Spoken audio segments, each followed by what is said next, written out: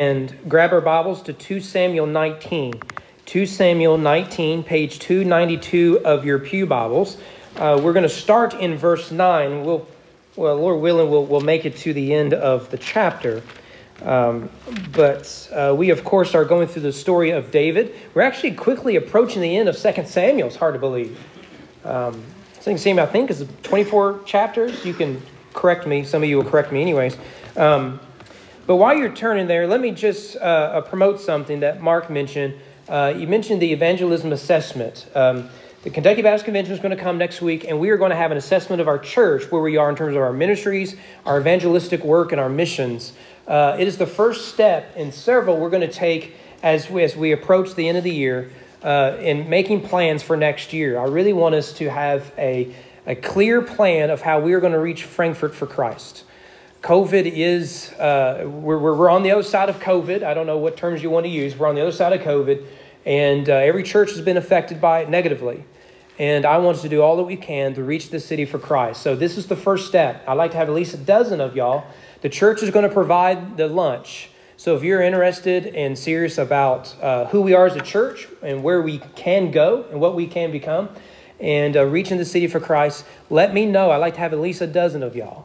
The deacons have to come, so I've already got 4. But I'd like to get at least 8 more of y'all. Okay, with that, 292, let me try something. You know what to do. Did I get that right? I did it right? For a Yankee, you're all right, BJ. You're all right. All right. What we want to do is, because of the passage is so long, we're just going to read a little bit of it, and then we'll look at it as we exegete the passage. Starting in verse 9, 2 Samuel 19, verse 9. And all the people were arguing throughout all the tribes of Israel, saying, the king delivered us from the hand of the enemies and saved us from the hand of the Philistines. Now he has fled out of the land from Absalom. But Absalom, whom we anointed over us, is dead in battle. Now, therefore, why do you say nothing about bringing the king back? King David sent this message to Zadok and Abiathar the priests. Say to the elders of Judah, why should you be the last to bring the king back to his house when the word of all Israel has come to the king? You are my brothers. You are my bone and my flesh. Why then should you be the last to bring back the king? And say to Amasa, are you not my bone and my flesh? God do so to me, and more also, if you are not commander of my army from now on in the place of Joab. He swayed the heart of all the men of Judah as one man, so that they sent word to the king, return both you and all your servants. So the king came back to the Jordan, and Judah came to Gilgal to meet the king and to bring the king over the Jordan. Let's go, Lord, in prayer. Now, Father, we ask every time we gather that you would do the same thing, that you would, our entire being may be opened and transformed by the power of the gospel. We ask this every week, and we ask that it would be true this week as it has been before. Through your word, by your grace, with the power of your Spirit, may we become more like Jesus. And may we do so as a corporate body of believers. And may I decrease so that you can increase. In the name of your Son we pray. Amen. You're seated. On Monday, February the 11th, 1861, some of you, I believe, were there, President-elect Abraham Lincoln boarded a train in his hometown of Springfield, Illinois. There's an S there. Springfield, Illinois, by which he would march through the train ride, his infamous train ride to Washington, D.C. to be inaugurated as president. At the time, if you were elected president, the election was in the first Tuesday of November like it is now, but inauguration wouldn't be until March. So you have about 5 months of between your election and your inauguration. Now remember, Lincoln did not win half the vote. He won, I believe, you can Google this for me when you start to fall asleep in a few minutes. I think he won about 39% of the vote. So he has no real mandate. All the while, between his election and the day he got on that train in Springfield to start his journey towards D.C., a number of states had already declared their succession. These include South Carolina in December, Mississippi, Florida, Alabama, Georgia, and Louisiana in January, and finally Texas in February, on February 1st, actually.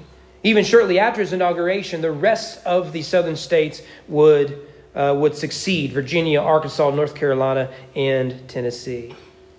At each stop, Lincoln would get off of the train. He would meet with the local people there. And you can read many of his speeches, the ones that have survived. And he had really one thing on mind, and that is unity and peace. For example, in Lafayette, Indiana, he said, quote, "While some of us may differ in political opinions, still we are all united in one feeling for the Union.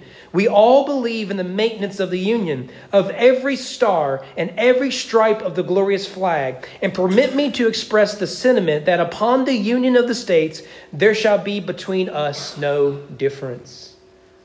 One journalist remarked that as Lincoln marched towards Washington, the stars on the American flag, the question was, what was really holding them together? It appeared as if nothing was. And Lincoln's goal was to do what he could to make unity possible. He was eventually inaugurated on March 4th, 1861. And America went to war. Peace is not the natural state of human affairs. On this side of Eden, we are in a constant state of division, violence, conflicts. Think about it. Conflict comes easier than peace. Division is easier than reconciliation. Thus, the work of peace is long, difficult, and treacherous. Yet, if we are Christians, it is a task we must take nonetheless. David finds himself not at the beginning of a civil war, but the end of a civil war. And like Lincoln after him, is what he's most concerned with is peace, unity, reconciliation. And David provides for us a helpful guide in how we can go about that in our own lives. Notice, first of all, David prepared for peace. Although we might rejoice over David's victory over Absalom, the civil war created a significant problem. Not only was the state of Israel divided, but most of them sided with David's enemy, his son Absalom.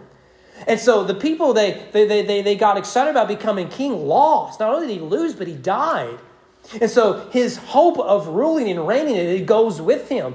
David is returning. And the natural question is, oh no, the guy that we turned against has all the power again. What is he going to do to us? Will he be angry? Will he execute everyone that joined with Absalom? In the 15th century, late 15th century, Henry VII went to war against the sitting king Richard III. And the great final battle was the Battle of Bosworth. And there, Richard III actually died in the battle, which made the transition for Henry VII to become king a lot easier, as you can imagine. What is interesting is before the battle commenced, Henry VII declared himself king, and he said, anyone who fights against me on this day will be declared enemies of the state and traitors of my kingdom. Which meant when Richard III died and you were on his side, the then sitting king, you are now by the new guy considered a traitor. Well, that's a problem, don't you think? It's a situation that much of Israel finds themselves in.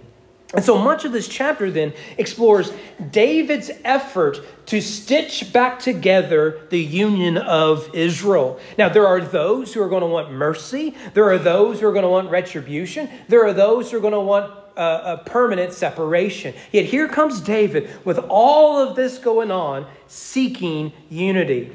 Now, as he prepares to quickly restore his kingdom, others begin to fear. Among them is Judah, the tribe of Judah. And the reason is pretty straightforward. In verses 11 to 15, we see that Judah is not involved in the parade welcoming David back to Jerusalem.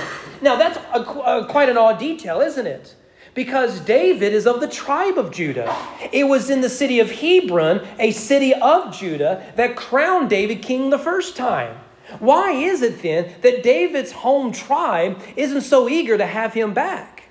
I'll tell you why. Because they had sided with the other son of Judah, Absalom.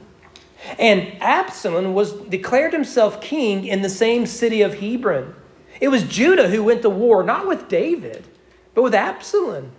No wonder then they are a bit nervous about David's return. So you'll notice in verses 11 and 15, he responds by extending an olive branch because he was more interested in peace than retribution, unity than revenge. So notice how he goes about this. Verse 11, he reached out to their influential leaders. Notice verse 11. And the king sent his messengers to Zadok and Abiathar the priest. Now, we've met them before, and we can't go into all the details. These are the high priests of Israel. They were loyal to David. Remember, they were part of the spy ring for David that was against Absalom. So they are loyal to David. That's important for David. Not only are they loyal, they were respected throughout all of Israel.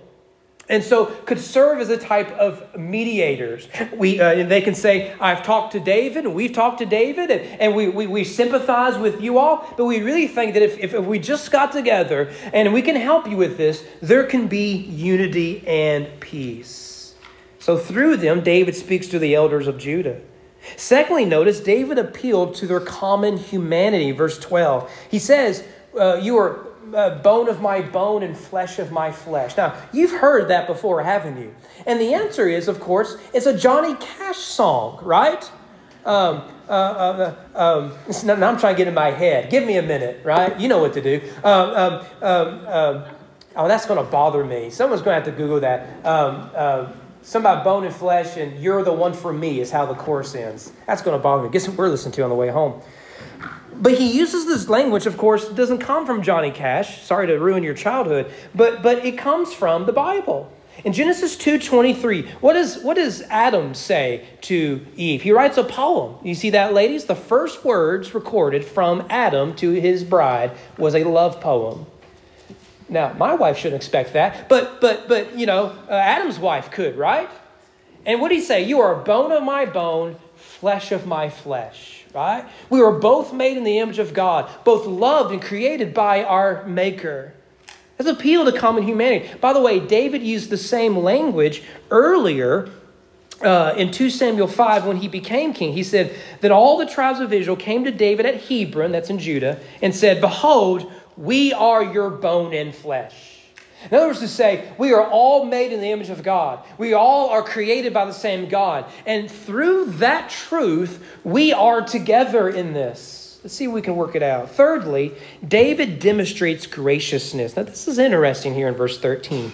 David demotes Joab, the general of his army, and in his place promotes Amasa as his general. Now, most agree this is probably because David has become aware of Joab's role in his son's murder, his execution. Murder is probably too strong a word, his execution, given it's in battle. And so David thinks, you know what? I gave you a direct order. You violated it. You cannot be my general. Most see that as the reason David is giving. But I want you to pause and think about what David is actually doing here. Now, who is Amasa? For those who weren't paying attention last week, Amasa is the guy who was Absalom's general. Let's put it in more recent terms. Can you imagine if Abraham Lincoln, after the war, he's like, man, we got to put this union back together, right? This is a mess. I tell you what, first thing I'm going to do, I'm going to have Robert E. Lee as the new general of the military. That's got some problems with it, doesn't it? Now imagine if you're a Union soldier who fought some of those battles against Robert E. Lee. And you watched as he led his army to fight the people that you love. That's probably not going to work. And that's exactly what David does. Amasa was the general of the enemy army. Not to mention, he lost, right? He had the bigger army and he still lost. But I think what we need to see here is that David is extending an olive branch. He is saying, look, I'm willing to recognize that yes, we have a path that is very difficult and we cannot overlook it. But with that said, I trust in your skill and in your leadership skills and your ability on the battlefield. If we can work it out, surely we as a nation can work it out. I do think there's some real wisdom there. That will clear complications.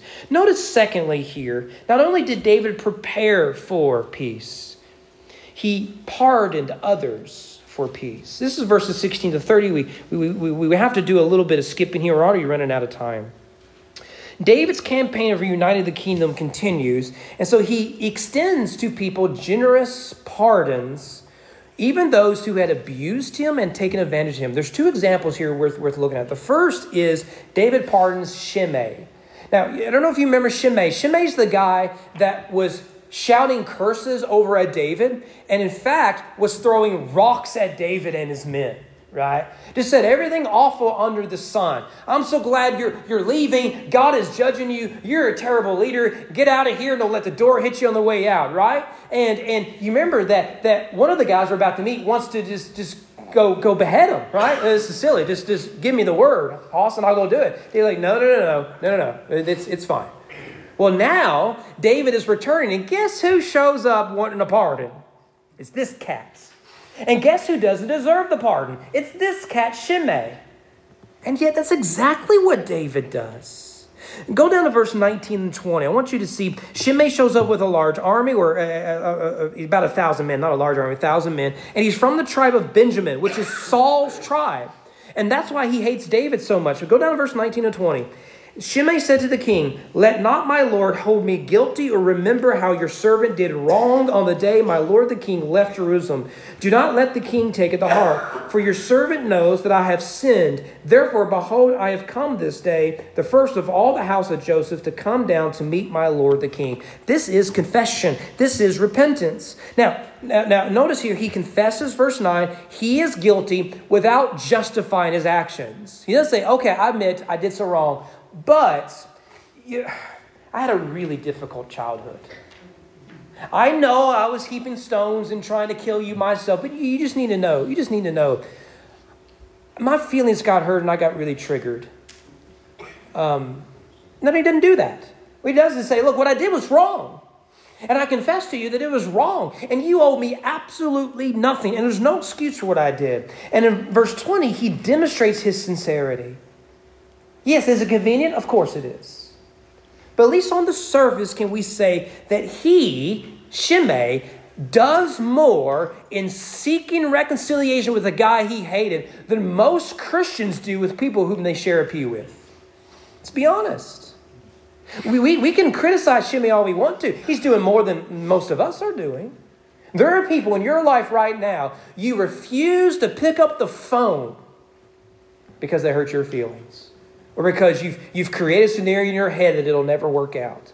At least he's made the first efforts. So, not only does he pardon Shimei, before we move on to Shimei, can I make just one more note? David pardons Shimei, but he doesn't trust Shimei. At the end of David's life, David is on his deathbed. He's talking to Solomon. He says, "Don't trust Shimei." And in fact, shortly after he takes reign, Solomon has to put Shimei under house arrest. Forgiveness is not the same as trust. But at least he extends the pardon. Secondly, he pardons Mephibosheth. Now, again, I wish we had more time here. Remember, Mephibosheth is the last remaining heir of Saul, and David showed him great kindness. But as David was fleeing Jerusalem, Mephibosheth's servant comes and says, look, Mephibosheth has betrayed you. And David, in an act of frustration, says, okay, I'll take everything away from Mephibosheth and I give it to you, right? Well, now Mephibosheth shows up and he says, no, you've misunderstood. I never betrayed you. I was broken the day I heard that you were exiled from your own nation and kingdom. And so notice the attitude of repentance, verse 24. Mephibosheth, the son of Saul, came down to meet the king. He had neither taken care of his feet, nor trimmed his beard, nor washed his clothes from the day the king departed until the day he came back and saved him. In other words, Mephibosheth looked like a millennial after 1 week of moving outside of mom and dad's house at the age of 38. Right? Millennials were already triggered. It's okay. I'm a millennial. I can make fun of my people. It's okay. But notice that this is the attitude of repentance. He says, the day I heard of it, I went into a state of mourning, of grief, because I was saddened by this. And anything you heard from someone else isn't true. Let me say to you, I have not forsaken you or my love for you. And so what David does is he splits it half and half. Half goes to Ziba, half goes to Mephibosheth. We move on. But this is what we need to see here is that David shows great kindness and graciousness to those who on any other day don't deserve it. But David is interested in peace, and knows this comes at great cost to him. In fact, the same guy that wanted to behead Shimei wants to kill him again. And David says, no. This is a day of celebration. This is a day of kindness, not a day of execution and revenge. One last thing to look at, verses 31 to 43. David provided for peace. The final individual we meet is a guy named Barzillai. And his name, you have to spell it right, will be on the quiz at the end of the service. Barzillai the Gileadites. We meet him, verse 31 to 32. He's an aging man who, although we didn't skip it, but we didn't spend a lot of time on it, he and some others provided for David on their way out of the city, right? They provided food and other supplies for him and his loyal men. And so he travels from another town, which is a long trip, as an aging man. And so it demonstrates to the king that his affection for him was genuine and real. And so Barzillai represents the constant supporter despite circumstances. And we all need those sort of people in our lives. Well, what David does when he sees him, and he remembers his kindness and graciousness to David in time of need, he says, I tell you what, once you come to Jerusalem, you can stay in my palace, and everything you ever want or need, I'll see to it that you have. Barzillai is an aging man. He says, look, I know my days and years aren't long for this earth. And that would be a difficult trip for me to make all the way to Jerusalem. So I'm going to have to respectfully pass. And David respects that for him and shows his graciousness. But then Barzillai says, look, King, what if I sent to you my son? We'll meet his son later, named Chinham. He sends him to Jerusalem to be in David's household. Notice there that David is providing for the longevity and the health for generations this family who had provided for him. So what do we do with this? What do we do with this text? I do believe David is wise to pursue peace instead of revenge. Revenge and retribution would have been the natural reaction, particularly in the ancient Near Eastern world, and increasingly in ours. Yet he worked to mend bridges. He rebuilt broken relationships, even at personal cost. David provides for us a model of how to seek peace with those with whom we have conflict. Can I give you just 3 points of application before dismissing? The first is, if we want peace and reconciliation, if we want unity, there must be a willingness to forgive. There must be a willingness to forgive. Forgiveness is not the ignoring of sin. It is the conquering of it. You have got to see that. Too often we think, well, I can't forgive. If you only knew what he did. Forgiveness is to recognize sin has been done. It is to recognize there are wounds and hurts and pains. But it, at the same time, says, if this is to be conquered, if we are to be free from this, it must be forgiven. After all, if we believe in Christ crucified, is there not hope for forgiveness for anyone, including you and me? Forgiveness is not the ignoring of sin, it's the conquering of it. Bitterness, grudges, vengeance, that is the surrendering to sin. Forgiveness is the crucifying it. Until sin is addressed and then crucified, there can never be peace or reconciliation. And the only way to crucify it is with forgiveness. If Jesus can hang from the cross, here are people he created in love, his fellow image bearers. He say, Father, forgive them. Surely that person that the Lord is putting on your mind right now, you can forgive them. Forgiveness gives us freedom.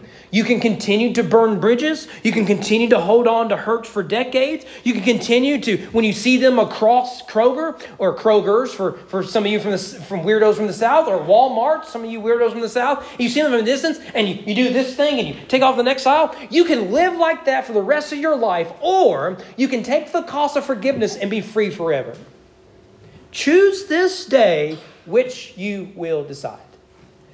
But do not tell me you believe that you are fully forgiven by Christ if you are unwilling to extend the same grace to others. No one has ever sinned against you nearly as much as you have against your Creator and Redeemer. And if He can forgive you, surely you can forgive others. And when a nation refuses to forgive, a nation chooses tribalism. And when you have tribes, you have warfare. Turn on your news. Secondly, he has an attitude of meekness. Jesus tells us simply in Matthew 5:5, "Blessed are the meek, they will inherit the earth." To be clear, meekness is not to be confused with weakness. Meekness is genuine strength. Chances are you know someone, and I think there are people in this church who are a natural they are a natural model for meekness. These are sort of people, they may not say much, but when they do, everyone stops and listens and hangs on every word they say. Meekness, it is strength because it requires humility when everyone else chooses pride. It requires gentleness when everyone else chooses harshness. It chooses strength when everyone surrenders to their base desires. Meekness is strength. This strength is not in muscle, but in presence, wisdom, and love. How strong must it be for David to look at Shimei, a guy with rocks in his hand, an army by his side, and he says, "You are forgiven." A strength. Strength. Most of us, we think we are strong when we become keyboard warriors and we own the libs or we go after the right or something like that. Neighbors and friends and high school sweethearts and whatnot, destroy them online because that makes us strong. It proves that we are weak. The strength to forgive, the strength not to hold on to grudges, the strength to leave vengeance with God. Meekness acknowledges wounds, but is strong enough not to be weakened by them. And far too many of us are too weak. And we are raising weak people. Thirdly, a commitment to kindness. Paul notes in Galatians 5:22 that among the other fruit of the Spirit is kindness. Colossians 3:12, "Put on then," Paul writes, "as God's chosen ones, holy and beloved, compassionate hearts, kindness, humility, meekness, and patience." Gospel kindness is not the same as niceness. Rather, it is deeds of grace directed towards those who are unworthy of it. Imagine, if you will, if we lived in a nation where we were quick to forgive, we were strong in meekness, and we were genuinely kind to one another. The news would be a whole lot more boring, wouldn't it? And that would be a good thing. I mentioned Lincoln earlier, and I think it's worth returning back to him. 4 years after that election, after 4 years of war, Lincoln was reelected. And many didn't know if he was going to be reelected, but a few victories in battle certainly assured he would be reelected. His second inaugural address is the second shortest inaugural address in American history. I shared the longest one with you last week. The shortest one was Washington. It was something like, "Yo, I'm the president," and that was it. It was something like that. Those of you who are about to fall asleep, Google that for me. His speech was given 41 days before his own assassination. At the time of his reelection, it had been 32 years since Americans had re-elected the President of the United States. Pretty significant. Lincoln used this address, the nation was still at war, to promote peace. With malice toward none, he said, with charity for all, with firmness in the right as God gives us to see the right, let us strive on to finish the work we are in, to bind up the nation's wounds, to care for him who shall have borne the battle, and for his widow and his orphan, to do all which may achieve and cherish a just and lasting peace among ourselves and with all nations, north and south, east and west. Unfortunately, reconciliation is rare today. Few desire it, few seek it. But for us as Christians, we must see reconciliation and peace and unity and love as a natural extension of the gospel by which we are saved. Given that Christ has secured peace with God, we ought to seek the same peace with one another. Paul, Romans 12:18, if possible, so far as depends on you, live peaceably with all. Hebrews 12, strive for peace with everyone, for the holiness without which no one will see the Lord. 2 Corinthians 13, finally, brothers, rejoice. Aim for restoration. Comfort one another. Agree with one another. Live in peace. And may the God of love and peace be with you. In fact, I think this story, when I was reading it, it rings sort of familiar. I doubt you're very familiar with this story. They were a part of David's story that we don't read very often. But it sounds familiar, doesn't it? Think about it. What we have here is the king of Israel, David, is parading towards a throne. And along the way, he makes peace. He extends grace. He secures his kingdom. This parade will culminate with a palace and a throne. I've read a story like that before, haven't you? For generations later will come another son of David, who too will participate in a parade marching towards Jerusalem. And along the way, he will make peace, he will extend grace, and he will announce his kingdom has come. The difference with this son of David is that this son of David, his parade doesn't end with a palace and a throne. It ends with a cross and a tomb.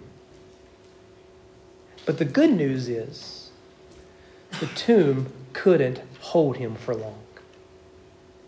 Thus, this hope of peace, which will be shattered, we'll see, Lord willing, next week. This hope of peace always seems to be beyond our reach. But now that Christ is risen from the dead, reconciling men with their Maker and Redeemer, so too, beloved, let this hope begin here among the people of God. Let us practice forgiveness. Let us strive for reconciliation. And let us promote peace among one another and among others, so that others can see and experience Christ is risen. He is risen indeed. His story will become ours. Let's go to the Lord in prayer.